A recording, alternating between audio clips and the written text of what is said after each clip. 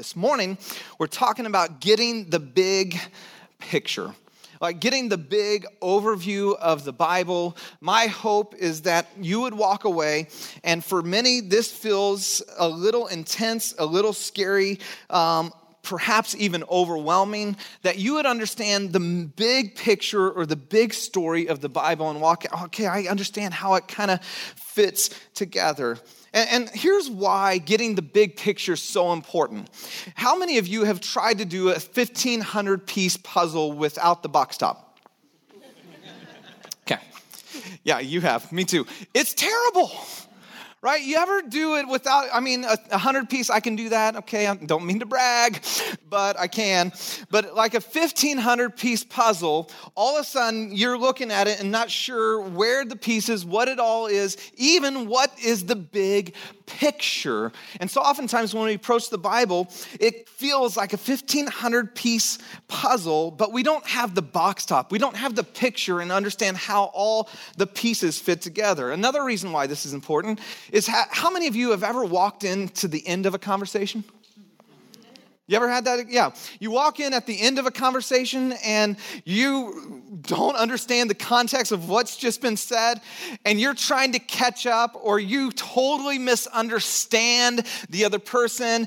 Sometimes I've had this happen where I hear and I'm offended because I think they're talking about me. You ever had that happen? Yeah. And you realize, no, you just missed the whole backstory.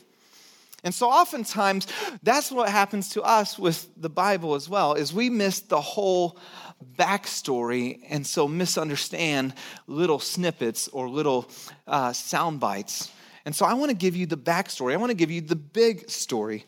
As I was thinking about this as well, I was reminded of a time going to the movies with my family, and we decided to take my parents along. And how many in this room saw the new Star Wars? Okay. For those who didn't see it, I'm going to spoiler it, but it's been like 8 months, so you should have seen it. So I go with we bring my parents along. With my kids love Star Wars. They've seen all 6 of them. And we go and we're hanging out. We're having a blast.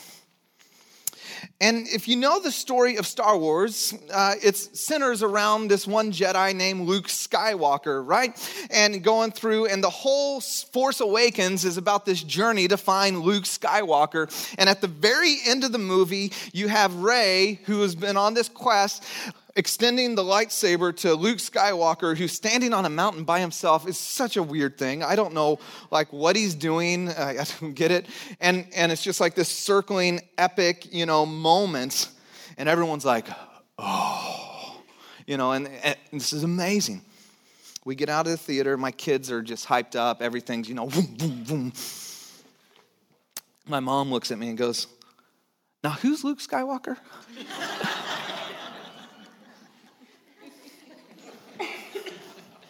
Now, here's the reality. For many of us, we've heard the Bible and there's parts of it that we get. And yet, because we don't know the big picture or the main character or understand it in its context, there's so much of it that we miss. This morning, if you got your notes, would you open them up? I want to talk about getting the big picture of what the Bible is about. See, fundamentally here, as followers of Jesus, we believe the Bible is God's self-revelation to us, telling his story of love for us. That it's God's self-revelation, that this isn't just any old book, this is God's book. That, as Paul wrote to Timothy, that all scripture, all the word of God is God-breathed, that it is infused with the very words of God. Not only that, but it's telling his story of love for us. And so starting out this morning, I think one of the things that's important, because when we kind of have the puzzle pieces, when we think about the Bible and the big picture, sometimes we think about the Bible, or at least use it this way, that it's a reference book. And it's not that that's necessarily bad or wrong, but it's not necessarily a reference book. It's not a book to go to, well, what about this? And I don't know about child rearing, so I'm going to go over here. And I don't know about money, and I'm going to go check out that. That's not necessarily bad, but that's not the full big picture of the Bible. It's not a self-help book. I think that's kind of how many of us in the Western world approach the Bible is I just want to get in here to somehow get my life a little bit better. And that's what I want. And I get in here and I want to just, whatever can help me be a little bit better. But that's not necessarily what it is. It's not a rule book either. I think many of us think of it as a rule book, as something, well, thou shalt not, boom, boom, and thou shalt, and all these, and certainly there are their commands, absolutely. But that's not fundamentally what this book is about. The Bible is God's self-revelation of who he is, telling his story of love for us. And so if it is a story, then we have to ask, okay, who wrote the story? Who's the author of this? Now, here's the thing. I'm going to go through this a little quick because I think for many, you get this. But we just haven't talked about it much together. But the authorship is God plus human. It's both. Sometimes we get confused on this. Peter said it this way: above all, you must understand that no prophecy of Scripture came about by the prophet's own interpretation of things. For prophecy never had its origin in the human will, but prophets, through human, spoke from God as they were carried along by the Spirit. That the authorship of this book, and as you know, and we talked about a little bit last week, that there's not just one book, it's 66 different books that God spoke to people in their day, in their way. In fact, Scott McKnight in Blue Parakeet, there you go, said the Bible, God chose to communicate in language. Since language is always shaped by context, and since God chose to speak to us over time through many writers, God also chose to speak to us in a variety of ways and expressions. Inspiration, N.T. Wright said it this way: inspiration is a shorthand way of talking about the belief that by his Spirit, by the Spirit of God, guided the very different writers and editors so that the books they produce were the books God intended his people to have. And so we believe that the Bible is God's self-revelation to us, telling his story of love for us, and that he inspired, that he is God-breathed, that the authors of each of these individual books within it all tell one unfolding story of God in unity about his story of love for each and every single one of us. And you've experienced this. I've heard this expression even after a Sunday. When we talk about inspiration, about hearing from God, about God using a person to speak to you. I've heard it from preparing out of God's word, speaking his word. And then sometimes some of you come up and go, how'd you know? How'd I know what? You talked about exactly what I was going through. I was wrestling through that exact same thing. How'd you know? I didn't know. No prophecy originated in itself, but spoke from God as they carried along in the Holy Spirit, that God was actually in the midst. God was working. The Spirit is moving. So who wrote the Bible? God plus man. God inspiring and breathing. Not actually, by the way, he cooperated with their personality, with their culture, spoke in their day, in their way. And the main character of this book, it's really important. Because the main character is not how we actually generally read this book. See, when I look at it as a self-help book, who's the main character? When I look at it as a reference book, who's the main character? When I look at it as a rule book, when I look at it, so the main character starts all the way in the beginning, Genesis 1:1. In the beginning, hang on, I got to get there. God. In the beginning. So before time began is another way to say that. Before there was a beginning, God. Before it all came into existence, God. That the main character of this book, the main character of all of history is God. It's about Him. That we exist for Him and for His glory. It is all about God. And it's not just God in the way you think God to be. God as He revealed Himself to be. See, so often we become our own authority and judge what is good or what is God based on our preference, based on our feelings, based on whatever cultural reality we live in. And at some point, either you are God and you get to make the decisions, or God is God and He gets to make the decisions, but you can't have both. It's said that in the beginning, God made mankind, humanity in His own image, and we've been returning the favor ever since. That we just keep making God in our own image. The main character is God. As revealed in the Bible is one God, three distinct persons, Father, Son, and Spirit. And yes, that's a mystery and that's hard and I don't fully understand it all, but it makes so much sense to one of the deep longings of your soul. Do you know why we have a social media? Of all the things that we could do with the internet,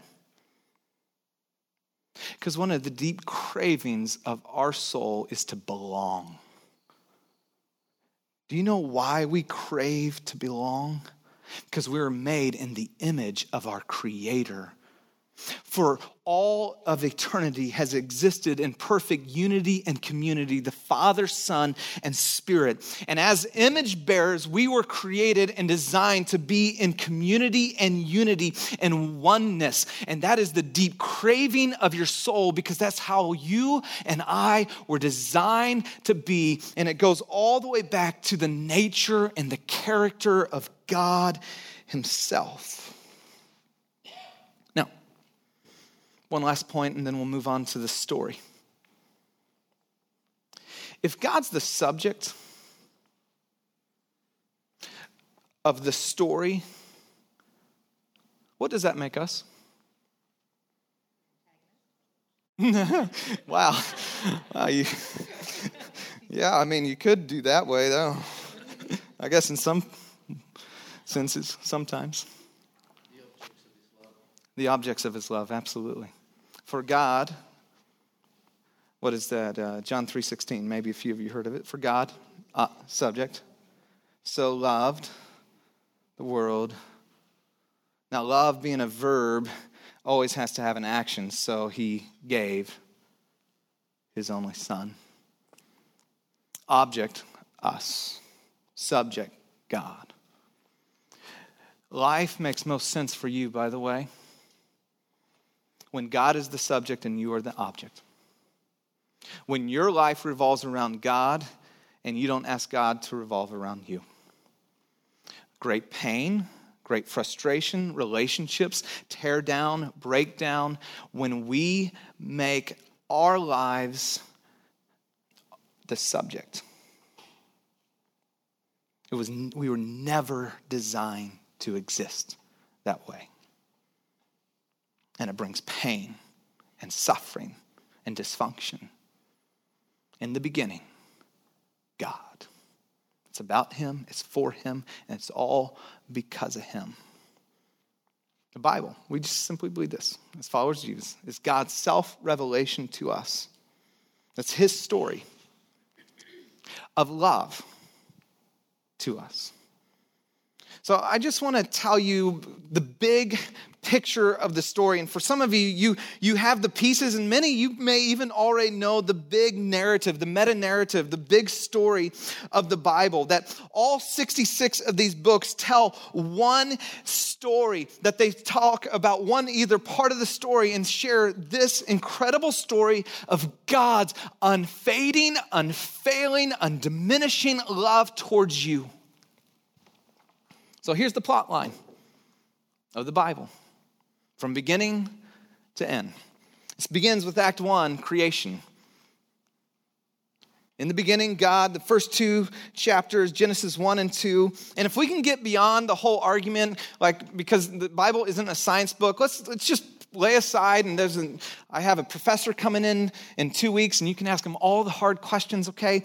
And that'll be great. We're going to do Q&A. It'll be fantastic. But let's just set it aside, because it wasn't written to be a science book, and we look at this and try to force our own cultural narrative on it. But the first two chapters are so powerful because they describe what we were made for and who we were made to be. In the garden, God created humanity. Adam literally means humanity. God created humanity. In the imago Dei, that's the Latin for the image of God. That every single person you come across is an image bearer of God. Every single person on this planet has in essence the imago Dei in them. And so they have intrinsic value no matter where they've been, no matter what they've done. They have intrinsic value. And it should change the way we treat every single person. It should change the way we look at every single person, because you have never come across an ordinary person. You have walked next to immortals. The imago Dei. The prevailing word that comes over that first two chapters is the word shalom. It's the word peace.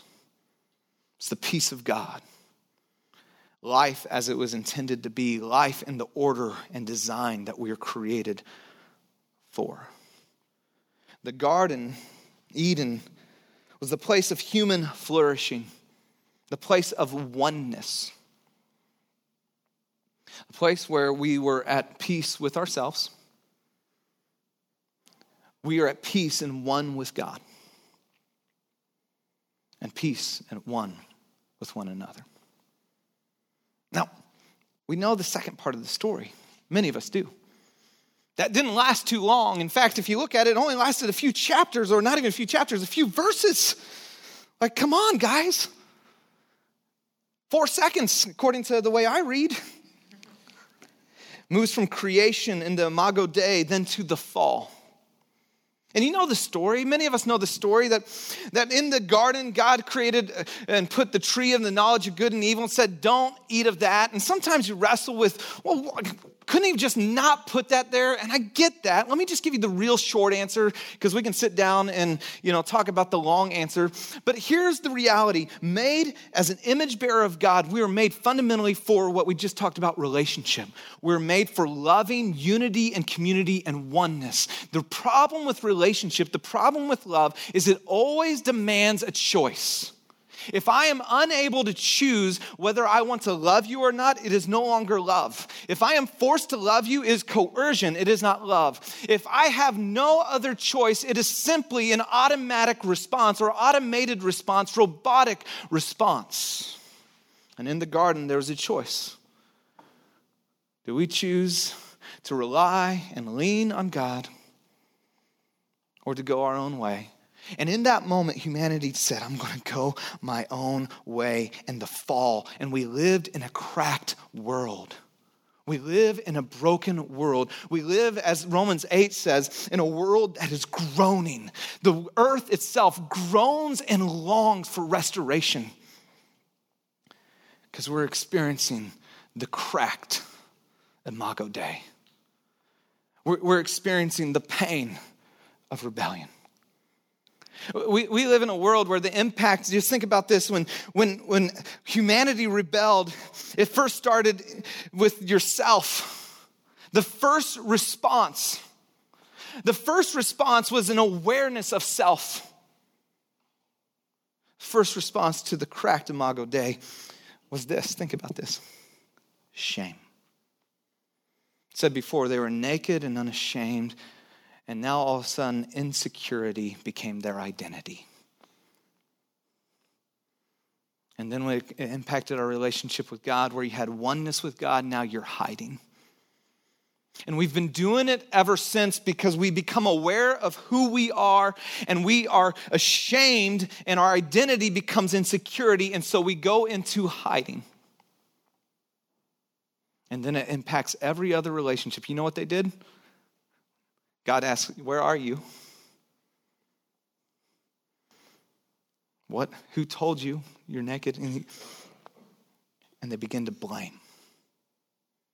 That's what we do in relationships. We just blame and we push out and we push the oneness away to otherness. Act 1, creation. Created, garden, made for flourishing. Act 2, the fall. Act 3, I call wilderness. And if you move from, you know what? I had East of Eden. This is just kind of a cool nerdy thing, so can I get nerdy with you real quick? So when Adam, thank you, one nerd in the group. I love you. So here's really, this is really fun. So when Adam and Eve rebelled, God sent them out of the garden. Do you know what direction you should know? What direction he sent them? East. Yeah, East of Eden. Steinbeck novel. And he sent them east of Eden, and that became a literary device that you see of just through the Old Testament of walking away from God, walking away from shalom, walking away from who you were designed to be and made to be. So that when Cain killed Abel, he went after that where? East. One of the pinnacles of rebellion was at the Tower of Babel. You know what it says? They went eastward. Now, when God called Abraham, here we go, Act 3, the wilderness covenant community, is the act where humanity is desperately trying to work their way back to God, work their way back into unity and community and peace. And when God called Abraham, he said, go to the land I'll show you. You know what direction he went? West. You're journeying back to Eden. You're journeying back to the garden. You know, the temple, when God gave the designs for the temple, you know, he put the entrance to the temple on the east side. So every time you entered the temple, you had to go west. As if just to say, this is what you were designed for, and to journey back to restoration, back into relationship. And fundamentally, you can look from Genesis 12 to Malachi, and you'll watch a people over and over trying to return back to the original design, but the conclusion is, in and of ourselves, our best efforts can't return back to the way we're created to be. And so, Act 4, redemption. Act 4, a new covenant. Act 4 is where in our darkest hour, in our most hopeless moment, when in reality all our best efforts fall short, God comes in flesh. Jesus. To live the life we could not.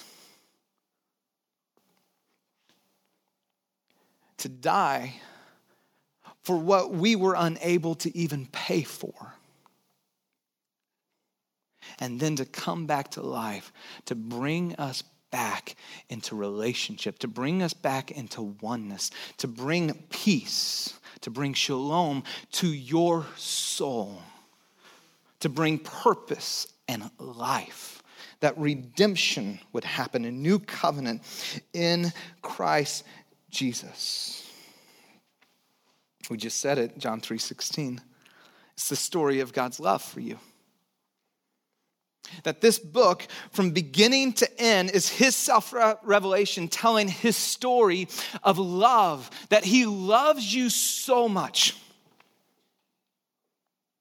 regardless of where you've been, regardless of what you've done, regardless of the shame and the insecurity and what you feel about you, he loves you so much that he pursued you in your darkest hour, pursued you in your most wayward moment. He pursued you and says, I love you. And you can't go far enough where his love can't go.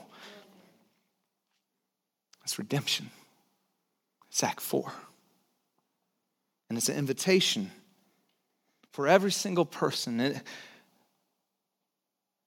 Would you place your faith and trust in Act 4? In Jesus. And you know what I love? Is God gives us the end story as well. Because the reality is for many of us, we live between Act 4 and Act 5, don't we? Act 5 is new creation. Act 5 is a return to the garden, a new Eden. Act 5 is a return to shalom and life as it was intended to be. And yet we live between Act 4 and Act 5. And one day he will right every wrong. One day he will restore all things to the way they were designed to be. One day the conquering king will come. And sin will be vanquished, evil will be demolished, and all things good will rise. Because we have a risen king. And yet we live in the tension of Act 4 and Act 5. We live, as the gospel writer spoke over and over, of hope. A confidence today because we have a risen Savior that has declared one day he will restore and make all things right. So no matter how hard, no matter how painful, no matter the size of the storms, we live with hope because we have a risen Savior who's coming again to restore. And often the world we live in feels a lot like Act 2 and Act 3, doesn't it? Fall, active pain and rebellion and wilderness, wandering, a wondering, how do I get back? How do I return? A hunger, but not knowing where to be satisfied. This week, we've experienced a lot of Act 2 and Act 3, haven't we? Our country is reeling. I'm reeling. I literally just, was it Thursday or Friday? I can't remember which day now. But I used to be a musician. Now I just play guitar. But I picked up my guitar and I just started singing and crying to God. Because all that we see is not people made in the image of God treating one another as image bearers of God, but we see exploitation and hate and pain and revenge, and we see Act 2 and we see Act 3. And by the way, what I read of Christians online disgusts me. We are called to be a voice of hope to the hopeless. We are called to extend love and grace. We are called to be known by love because we are in the story of God's love. We're in his story, declaring his glory. He is all about us. And the otherness, the brokenness that we experience breaks his heart, broke him to action, moved him to action.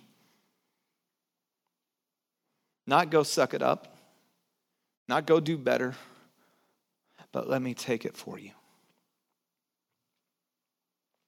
I don't have a whole lot of answers about what's going on, and if I did, I'd be skeptical of me too.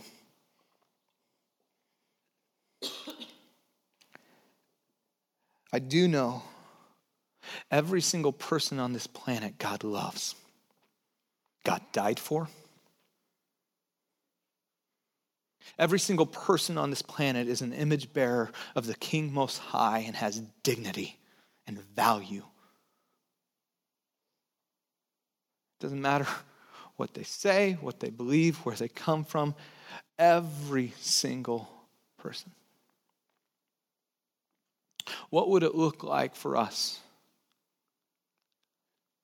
as followers of Jesus to step into his story and begin to extend his love?